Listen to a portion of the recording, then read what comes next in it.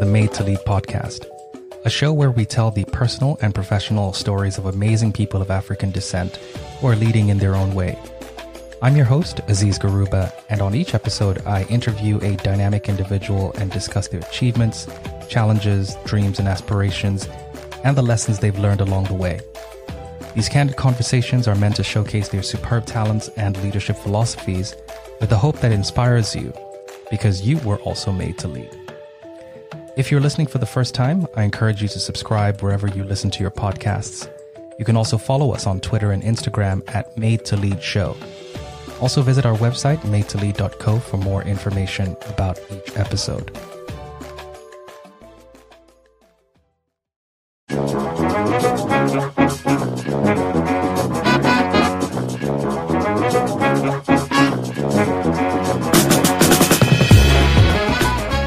Welcome to another episode of the Made to Lead podcast. My name is Aziz. I'm your host. And today I've got Mary Adeyemi. She is joining us all the way from the UK, from London, UK. And she is a passionate, people-oriented and purpose-driven woman who lives out those traits in a variety of spheres.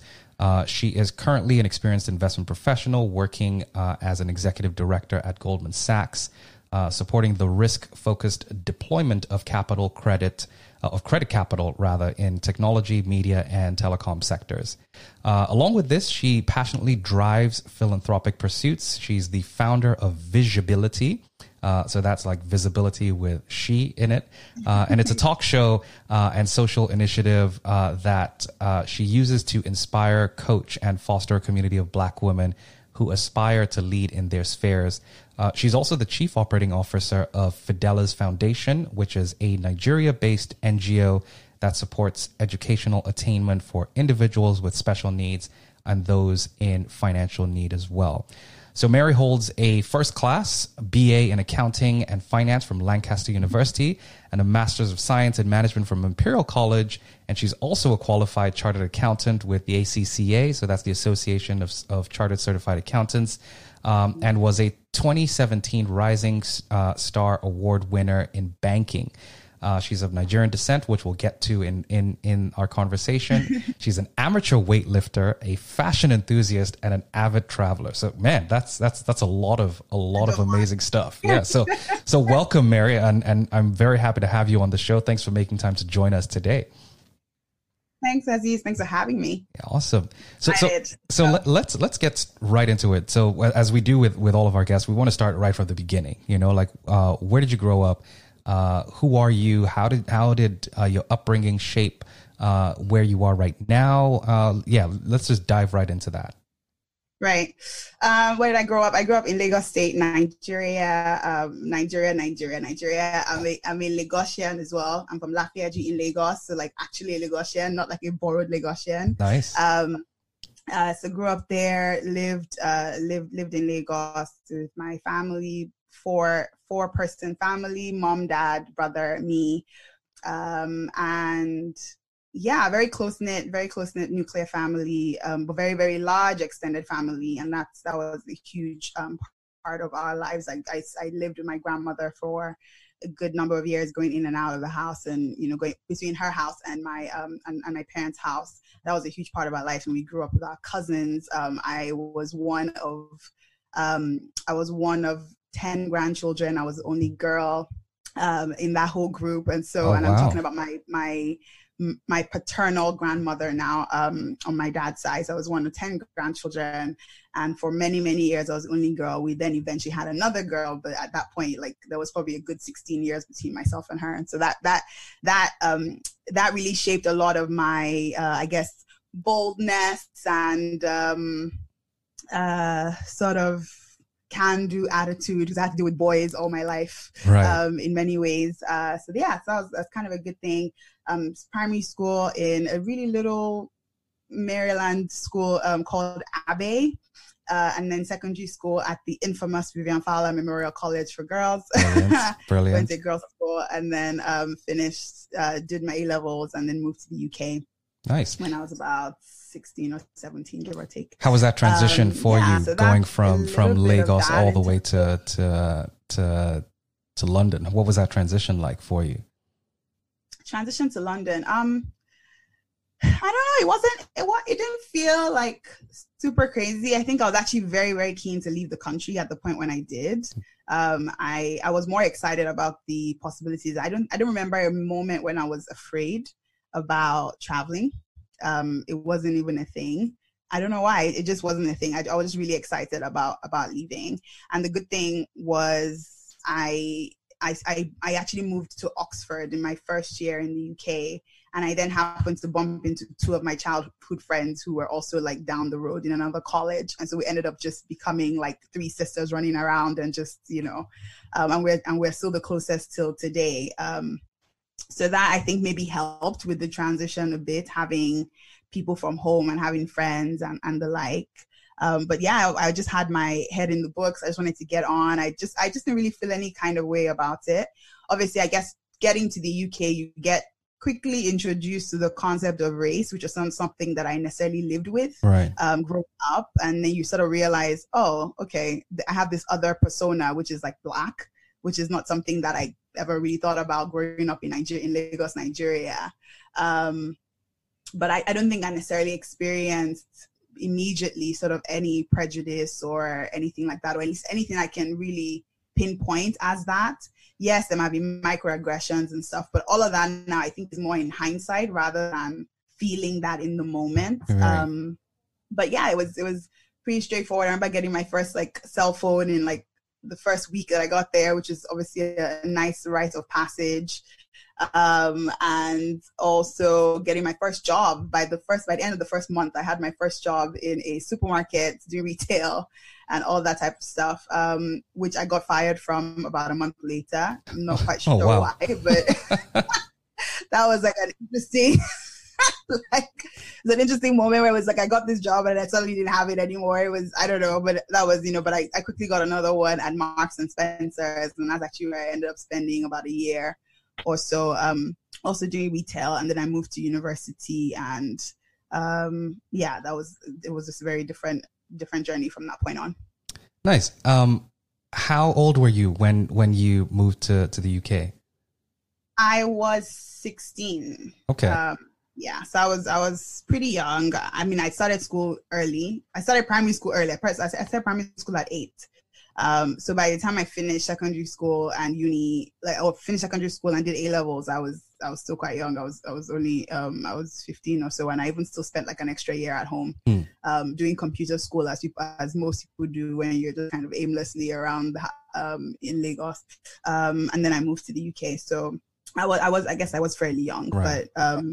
But probably quite an emboldened person anyway. I mean, a lot of things, like in hindsight, I think a lot of things could have gone wrong, but I'm not sure why. I just didn't feel that sense of fearfulness at the time. I was just like excited to be having this very different experience. And I hadn't traveled much as a child. So I guess maybe that was also part of the excitement of just being away from home. Nice. So you ended up studying finance in undergrad. What made you decide to choose that as a path, which has ultimately led you to where you are right now, being in Goldman Sachs? It was a bit of a process of elimination. I mean, I'm an African, right? So there are only a few options, when you grow up, that only a few options were presented to me as even potential career options. So either you'll be like a doctor, a lawyer, an engineer, or, or an accountant is pretty much what was on offer. And so I think I just remember being, quite young and just doing like a process of elimination. And I think I said, I can't be a doctor. I don't like blood. This whole scientist thing is not really for me, so I don't think I can be an engineer. And I don't want to be a lawyer because I used to watch a lot of Bollywood movies and all the lawyers got killed. Wow. So by elimination, I thought to myself, I mean, at that point, I thought all lawyers worked in the courtroom, right? Now in hindsight, you're like, no, that's not the case. But that was all I saw. It was like, they're like, prosecutors or whatever, and they always got killed or murdered or something. And I was like, oh my God, I don't want to die. So I don't think I'll be a lawyer.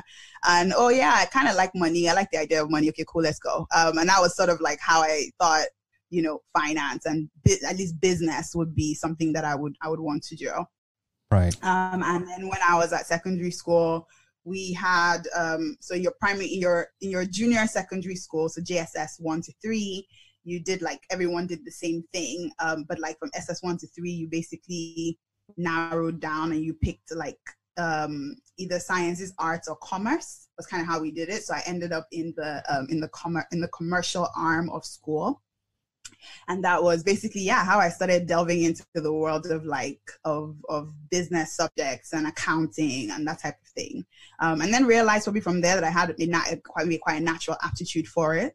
And I didn't feel like, I would study and stuff, but I didn't feel particularly under pressure when I was in school.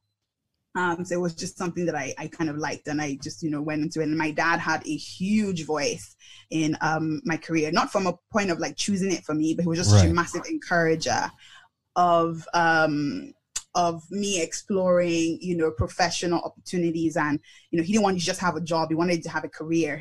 And from a really young age, he made that distinction very clear to me. Like, you can have a job, but you can have like a career path that you're following.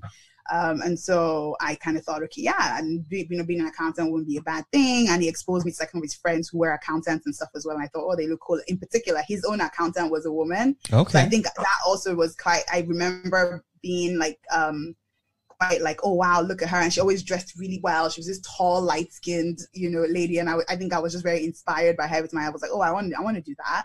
And so that was probably one of my first memories of having, like, I guess, a role model, or someone that I perhaps saw myself possibly becoming. And so I kind of just locked in with the whole accounting thing. And then when I moved here, I kind of moved here very clearly with the idea of I am going to be an accountant. Like, I remember already like looking at ACCA manuals from like even before I entered uni.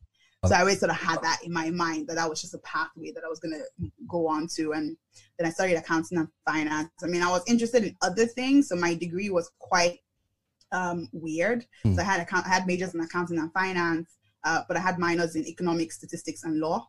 So I did a lot of things at school. It was quite a busy, like, school was busy in general, but I was interested in so many different things that whilst I wanted to like major in accounting, I definitely didn't want to lose the opportunity of doing other things that I liked or that I was interested in. So Awesome. So you graduated first class, which is impressive, amazing. And did you decided to do a master's? Was that was there any reason that you wanted to do that right after your undergrad, or did you take some time in between? And what happened between those periods? No, I went straight in. I think mainly because I was so young. Like, I finished uni at 20. I just didn't see myself like just going into the world of work.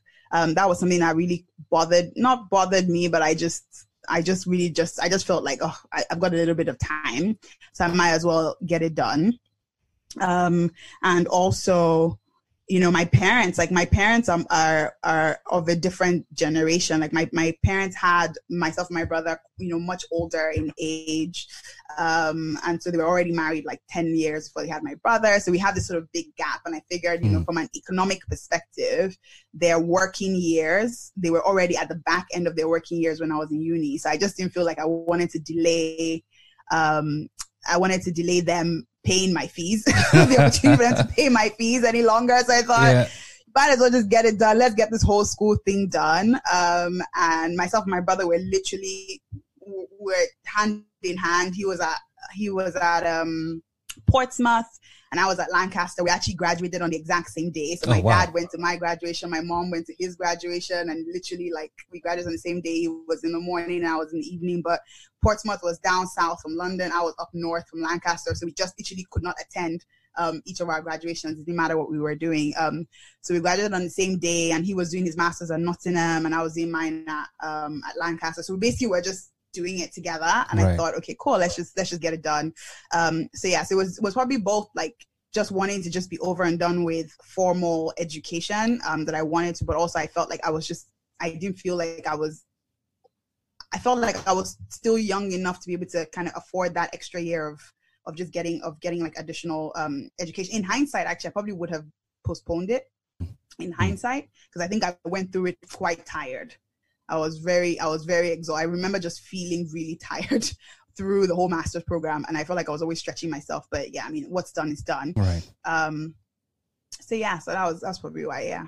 Cool. So you finished all this glorious education, at probably some of the best universities in the world. And you now get into, the real world of work. How did you make the decision to go into the investment banking space? Because, you've worked at Deutsche, you've worked at Bank of America, Merrill Lynch. Mm-hmm. What was that? What was that process like? Because these are not easy companies to get into to begin with. So what was that transition like for you into your first real, grown up adult job? Right. This is going to be a bit of a story. Okay, so let's go. I never chose to be a banker. Actually, banking chose me, weirdly enough. I always thought I was going to work in an accounting firm. That was sort of my thing. And that was the process that I understood, at least, like if I was doing my classes and trying to get my SCA, I needed to work in an accounting firm to actually qualify. And so that pathway was like, I wanted to work for one of the big four companies, either KPMG, Ernst & Young, Deloitte, or PwC. And I applied, and I just never got in. And to my great angst, because my brother actually managed to get an internship with KPMG, and I was incredibly jealous. But yeah, like I just could not get in. I had the grades and all of that stuff. I just could not get into any of those companies. I got interviews, but I just did not get in. And then when then I came through, I met some representatives from an organization called SEO London. I'm not sure if they are an American charity as well, so you might be aware of them. So, I've heard of them. So SEO is sponsors for educational opportunity, and they're a charity that help ethnic minorities access opportunities in these sort of global firms. And so I met them at uni, and then I applied for their program, and that was kind of how I got my first foot in the door in banking, with their support. And I did my internship at Deutsche Bank in M&A, and that was my first experience of banking. And honestly, I hated it. Like I hated everything about it. If I'm being like really candid, I just hated it. And I was like, oh my God, this is just not going to work. And then I left and I went back into like looking for like accounting roles and all that type of stuff.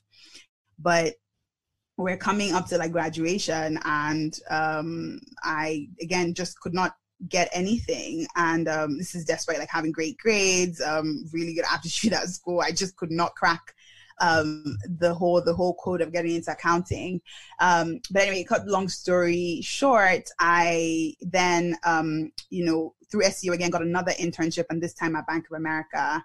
And at which point I had a lot of access, I think, they helped me sort of in many ways. It gave me a lot of career advice or career coaching. So I always just thought, you're studying accounting, you have to be an accountant. And I think they gave me some really good advice about how to really think about myself, like, in a broader sense, in terms of like what I was studying versus what I wanted to then do.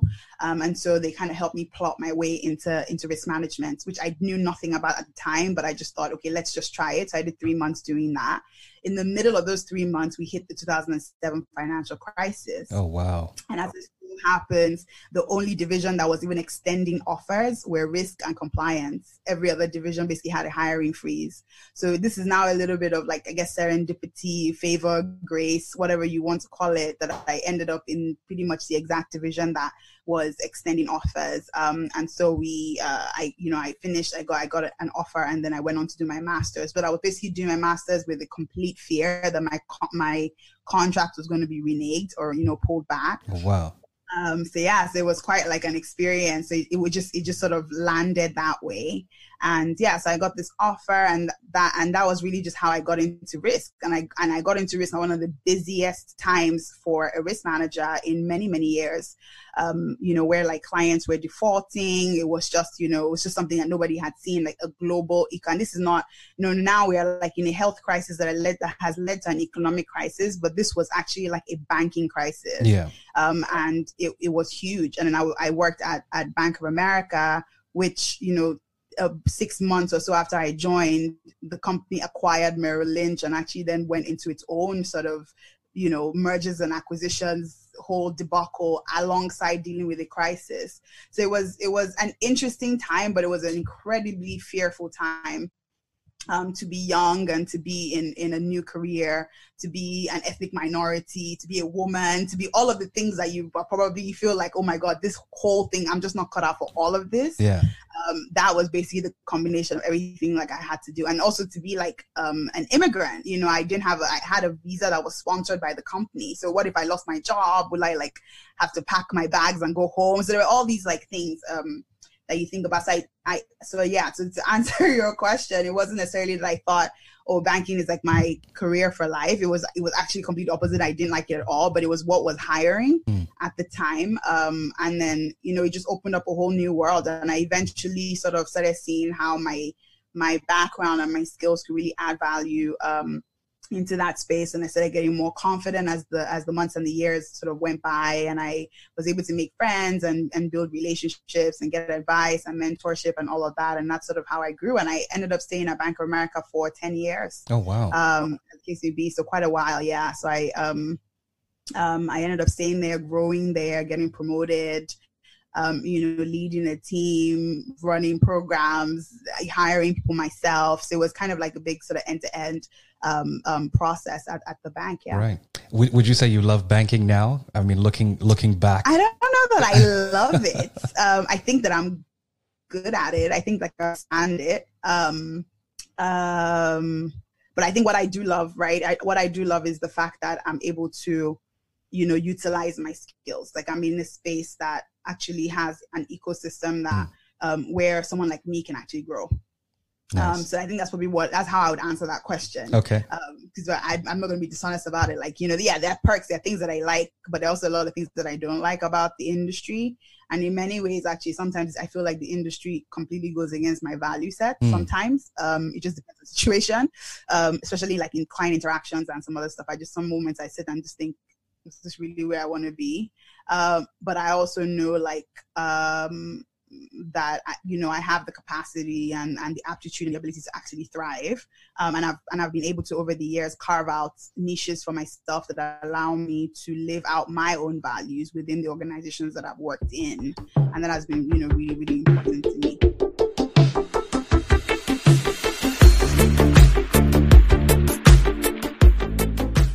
Across, along this, very, very illustrious, great journey through banking, through risk, with some of the biggest global investment banks in the world, how have you managed to deal with mentorship? Because I'm sure throughout this journey, you there are definitely folks that you would have connected with that have helped you navigate some of the nuances, particularly in corporate London.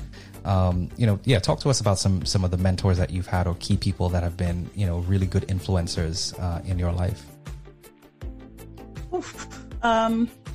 That's a huge question, because actually for many years I didn't really feel like I did have mentors. It probably doesn't sound like it, but I'm quite introverted as a person. And so I find it quite challenging sometimes to, form relationships. It was just something, now I think I'm a lot better at it. I'm actually a community leader now, which is just like growth, frankly, in my eyes. But like growing up, I was super like, introspective and independent, and I just always wanted to be by myself. So I think that, those early years, I probably could have done with a lot more advice, but I didn't really know how to access it.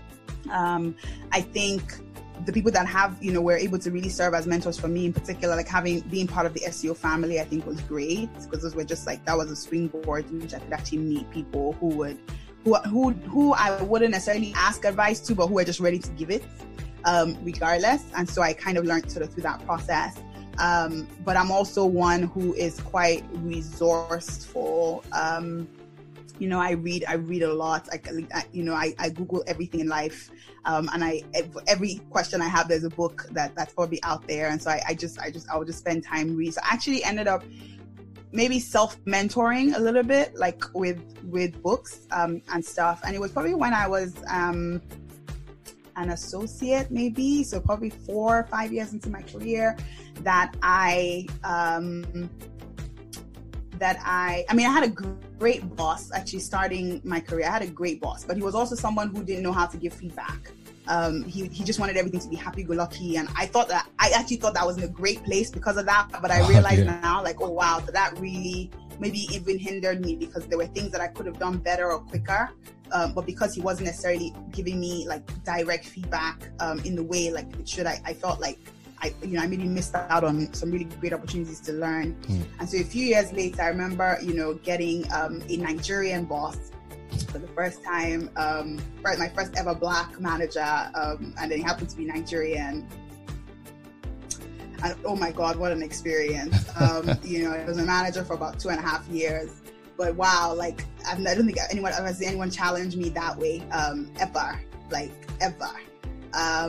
So he was like, he would literally look me in the face and ask me like, do we have a problem here? Like we used to have those types of conversations. Like, couldn't I, for lack of a better word, I was like, who is this guy? Like it was just off. But, I think through that challenge, I realized like he was really looking out for me. Like he was making me better by he was the first person that broke down, you will get a lot of feedback, but I didn't know how to interpret it. And it was the first person that would literally sit me down and say, this is what this means. Like, this is what you need to do. Like, literally cut the BS. And he would just, just openly just tell me what it is and the things that I need to look out for and work through, and was super candid about it to the extent that he could be, but he was super candid about it. And after I sort of got over myself and just, the feeling of being, overly challenged by him, I think I realized, oh my God, like, this guy is actually really helping me. I remember just growing so much under his coaching. I mean, I wouldn't even call him a mentor. I think he literally just was just coaching me like day to day on how to do things. And, and it was irritating at best most of the time, but it was, it was such a great experience. And he would do stuff like that. And I remember just that feeling of like, wow, I'm actually growing. So I went from complaining about him to my friends all the time to actually being like, I actually just love him. I just love him. That's a great boss. And I just loved him. I just think it was great. Like I just had so much time for him, honestly. Through that whole process. And my parents knew him, and he eventually left the firm and all of that, but we still maintain a really great relationship now, and this has been like probably like 7 or 8 years on. Such a great relationship now. So he was one that I really remember. And then fast forward, I think what I've tended to do is I've had a lot of peer mentors. I mean, for me, like I feel like mentorship is, it's generally advice. So I don't necessarily feel like my mentors have to be more senior than I am. Sure. So I've always opened myself up to peer mentorship quite a bit. I ask a lot of questions. I ask what people are doing. And I have then also access like really senior mentors as well. So, and they're not all female. They're not all Black. They're like very, very different. But we've tended to bond personally before we even bonded professionally. So I think I've always then leaned into like people where I have similar interests or, whatever it is, where there's something else that binds us than the work. I think that's definitely been something that stood out in my mentor in the relationships that I've built, like with mentors and stuff. Yeah. But I don't have, I don't know. I don't feel like I have that whole like, oh, this is my mentor kind of thing. I have a bunch of people that I think maybe are on my board of directors, as the case may be, that I ask about different things in different spaces because I feel like they have that experience. And once I get that, we just go back to like being friends. Awesome. I think that's kind of how I've navigated that. Oh, that's brilliant. So let's talk about viSHEbility now. You founded this initiative. What was the motivation for it at the time that you started it? How did the idea get formed, and then how did you ultimately execute on it? Gosh, they're asking really huge questions today. In the format that VB exists today, I don't know the moment when that probably evolved over time. Right. But in terms of the original state of it, it was a number of things. But I guess if I was to summarize it, it was really me being in a state and in a position where I had started realizing how scarce people like me, my profile, how scarce that was in the spaces that I was in as a Black woman who was, mid to relatively senior, African descent. I looked left and looked right, and that just really didn't exist. It wasn't that many. And I realized that in my organization, like, even as someone, I wasn't an MD or I wasn't even a director, but I had a lot of influence because of the young Black male and female colleagues that we were hiring. I felt like I had a voice that could actually really communicate to them in a way that was authentic and different.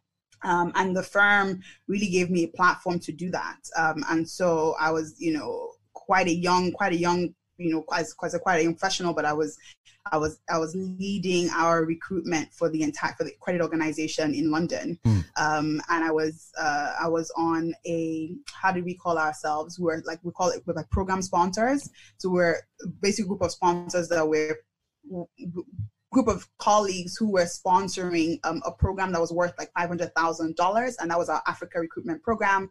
But where, as a firm, Bank of America was hiring directly from Nigeria, from Ghana, Kenya, and other African countries. And Nice. Again, I was like maybe like a junior VP, and so I think maybe that recognition of the voice that I had, I felt like that really opened me up to see and understand some of the issues that that people like me would naturally be faced in the workplace, and they were not different from the issues that I faced myself.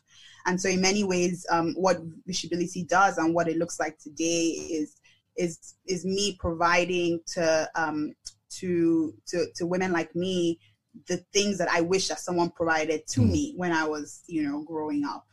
So it's sort of my give back into my community. It's my give back into my industry, but also, with the viewpoint that I really want, women like me to have the opportunities that they deserve, but also that acknowledging the fact that we do have work to do. And that in many cases, many of us are not necessarily even ready for those leadership positions. And, we do need to go through the hard graft of getting ready. But when we, once we are ready, we want the opportunities that we deserve. And so that's pretty much what viSHEbility looks like. But if I think about the moment that I felt like, oh my God, I really need to do something, it was probably my action call came. I was doing a talk at an event actually in Lagos for the Africa Recruitment Program, and I remember speaking to a room full of men and women, and the men kept on asking questions about the business and this and that, and the women were asking questions about relationships and and being what's the word that they used? Someone actually asked me, like, do you think that if I went into banking that I would be intimidating, to a guy, and I was just so like, why are we having this conversation? Like, what does that even matter? That kind of things. I just remember just feeling, whoa, this is exhausting. And I think it was that moment I was like, oh wow, like we need to be able to dream bigger. We need to see more. We need to dream bigger, because if we are, and I remember saying almost verbatim, if you don't pursue the opportunities in front of you, you literally cheat the world of like half of the ideas and half of the, if we were to make the assumption that men and women were 50-50 in this world, if all of you are thinking like this, then you're literally cutting yourself out of opportunities. And I think that was probably when I just felt this real burden to like, help women like me just, want to attain more and achieve more. And I remember saying, to the question, would they find me intimidating? And I'm like, yeah, and they should. Like, why not? They should, because if you're doing well and you are owning your space and you're delivering value and you're doing all of those things, then like, actually, why not be intimidated? They should, and it should force them to step up, right? Right. So I think, and that was probably a mindset. That was probably a viewpoint or a mindset that they had never really encountered, because they had, lived with, as in Nigeria in particular, the unfortunate way like that women are still treated even in this day and age, in particular in certain places in our country, it really, really doesn't serve women well at all. That's true. Yeah. So we still have significant levels of child marriage, of female genital mutilation, of rape, of whatever. Like, there's just so many things that this, where women are not sent to school, they're not given an education.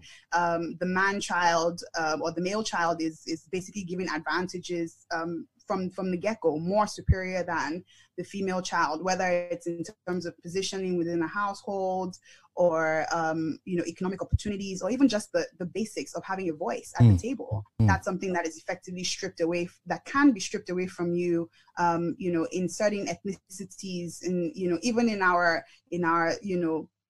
cosmopolitan Lagos, it can be super, like, you will face that, quite easily, without anything. And there are still laws in our society that suggest that, a woman literally doesn't have a voice if her husband doesn't sign something.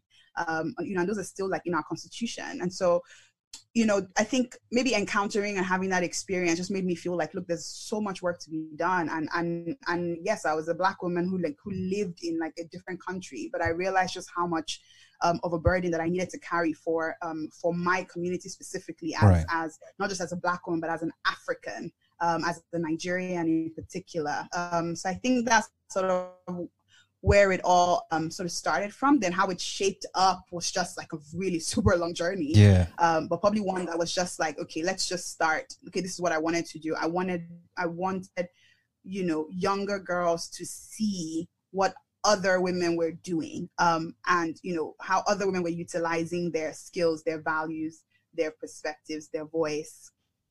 And all of that, regardless of, whether they were married, they were single, they were whatever. So I wanted to do that. So I basically started doing similar to what you're doing now, sharing stories, talking to people, filming it. And I wanted to make sure that it was on a platform that people could access wherever it was. It was very important to me that it was video, it was important to me that it was accessible online and all of that type of stuff. And so we started filming. But as we developed and started growing, new ideas came forward. I realized like people just didn't want to just be inspired. They wanted to go beyond that and really understand like how to grow.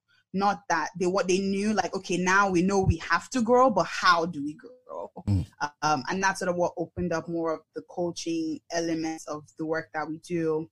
And a lot of the community pieces and advocacy that has probably come a little bit more, for all the reasons that I mentioned. As I say, like, the woman child is just inherently so disadvantaged still in our community. And then here where like, you're not just a woman, you're now like a Black woman in this kind of environment. It's just like another layer of things that you have to deal with. And so I'm constantly working with organizations to help them understand the Black female, like, what that looks like. What does microaggression look like? And how can you set up policies and systems that really prevent that? What does tone policing look like? What does bias really look like for Black people, but particularly for Black women, those who have that intersectionality, where sometimes we don't really know how to deal with that sort of chasm of things. So it keeps on growing. I think it just keeps on growing as the various needs of the community evolve or catch flame or whatever. And I'm totally open to it. I'm totally open to it growing. And in many ways, as I grow, I think viSHEbility will grow as well. So as I grow sort of in my voice and in my strength and also even in my understanding of the issues, I don't feel like necessarily because I'm a Black woman, I certainly understand everything that Black women do. Right. But that's true.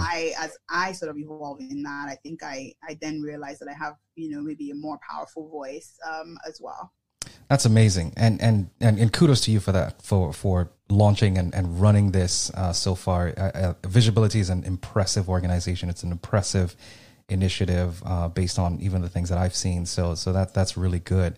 I guess a question that I'll ask as we wrap up this section is, as a Black female, both in banking and in the nonprofit through viSHEbility, what have you found as some challenges that you've had to overcome, particularly now that you're a Black female executive? What does that look like, and how have you overcome them? Oh gosh, I think probably one of the biggest ones that stands in front of me is blending culture blending culture for me and expectations has been a huge thing. I don't think I realized it, but at some point through therapy and multiple like seasons of introspection, you're like, oh, okay, that's what it is. Is like I've generally been quite an emboldened person. I have a lot to thank my dad for as it pertains to that. But I'm also African, and that means, you grow up with just a certain way of doing things, and then you come into the West, and, all of those things actually in many ways don't necessarily set you up for success in this environment. So in particular, things like speaking up, feeling like you should be at the table, feeling like you deserve to be there. You hear there are lots of things that become limiting beliefs to you and manifest themselves at work. And you don't even realize them because you can't identify them. And so that was probably one of the things, is just blending culture. One that stands out to me is things like, when I was growing up, I would remember things that my mom would say, when adults, when her friends come over or whatever, they will tell you to leave the room. And I'm like, okay. And then now I'm in rooms with adults who are Peter and Paul and John, and not Uncle Peter and Uncle John or Mr. this or Mr. that. And they're telling you to like speak up and challenge. And you're like, challenge who? Yeah. He's my senior.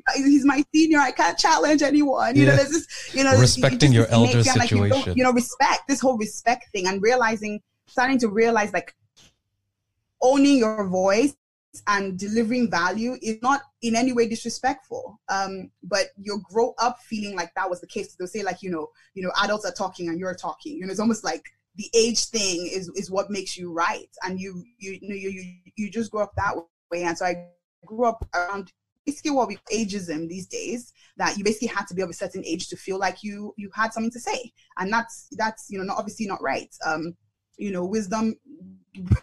Wisdom is had by the person who had it. That's just what it is. Yeah. And so, you grow up with that kind of environment. I also went to a girls' school. I remember one of the mantras that it's a great girls' school, but I think like one of the disservices that they did, right? They would say stuff like, speak when you're being spoken to. And you're like, well, really?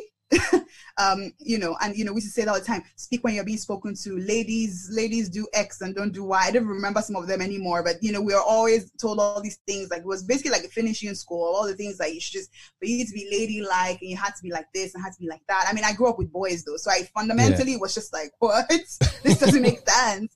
But you're told that so many times, and you start to believe it, and then you come into an environment that basically expects you to be vocal, expects you to challenge. And I was working in risk. Like, it's actually a control function. Like, right. The essence of my job is to challenge. Like, imagine if you now can't do that. Like, how do you, like, it just wouldn't work. That's interesting. Yeah. And so having to grow through that and put that aside, first of all, to like even identify it, to acknowledge it, and then to replace that limiting belief with something that was a lot more empowering, was a process. Through my career, I honestly don't ever remember a moment where my race or my gender really held me down. And I've always said, like, I don't think like all women are cut the same. I don't think that all Black women are cut the same, because a lot has to do with even more, many more things. Myself as a Black woman, from Africa, I'm quite different from a Black woman that grew up in Britain. True. Or in France or in any other country.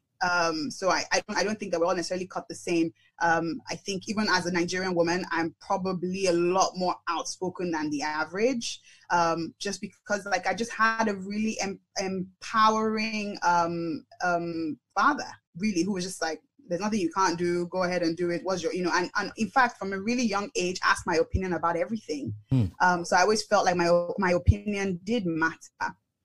So I've never ever felt like in the workplace that I was ever disadvantaged because of my gender or my race, and I don't think I would even naturally allow that. But I realized like the amount of limiting beliefs that I held for many, many years. And I'm not gonna say like it's all like over, because now I realize that it's all perfect and I get it. It's still like an everyday, job. It's just something you have to work through every day. But at least awareness is like the key. Once you realize like, okay, this could potentially be a problem, then you then know how to like, put steps in place to make sure like you are, you feel a lot more empowered in various situations. So that for me is probably one of the biggest things. I hope I answered your question. Yeah, no, that's very, very good. Very, very clear. I guess final question. What would you tell a young Black female version of yourself today? Like, what piece of advice would you give to that very young person, from 10 years ago, to do now?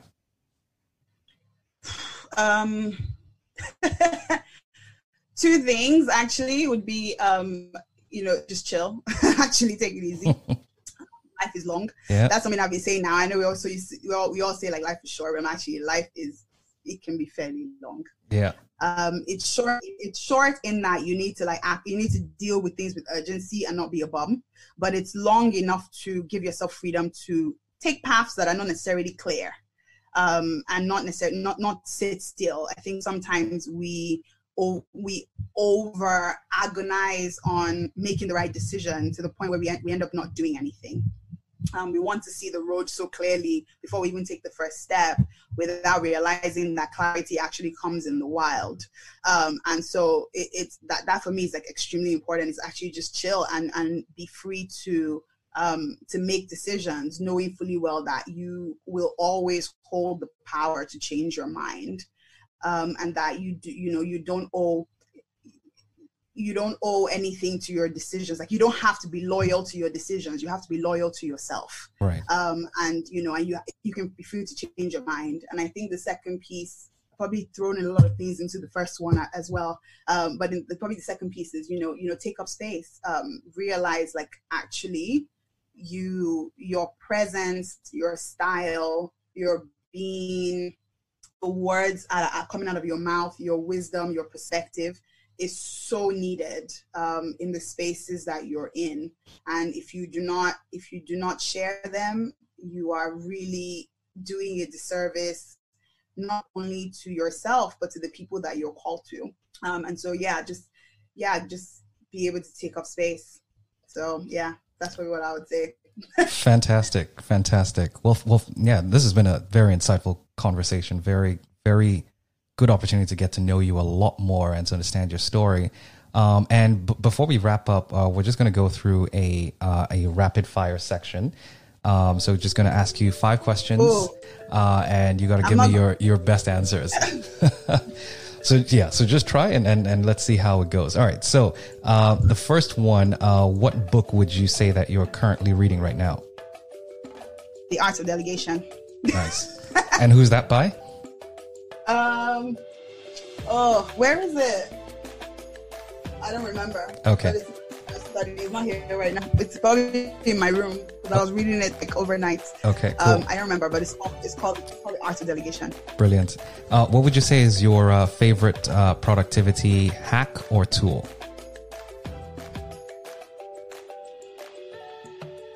Post-it notes. Post-it notes? Post-it notes, yeah. Lovely. I have many. And what would you say is your favorite place to escape to? My favorite place to escape to, my house, my home. Lovely. And who's your biggest cheerleader or supporter? My dad, but he's passed. Oh, I know. I'm sure he'll be very proud of you right now.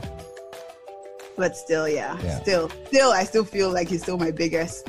He's still my biggest. I still feel that I carry the cheerlead every day, and it's such a huge motivator. But yeah, awesome. I'm probably second to him with my mom, I think. But yeah, great. And if money or resources were not an issue, what would you do? Say that again. If money or resources were not an issue, what would you do? If money was not an issue, I will be a teacher. Yeah. Yeah. Why? Yeah. Because I think that first of all, I think that fundamentally everyone should be a teacher, and we all should, learn to teach. That's probably a core belief that I have.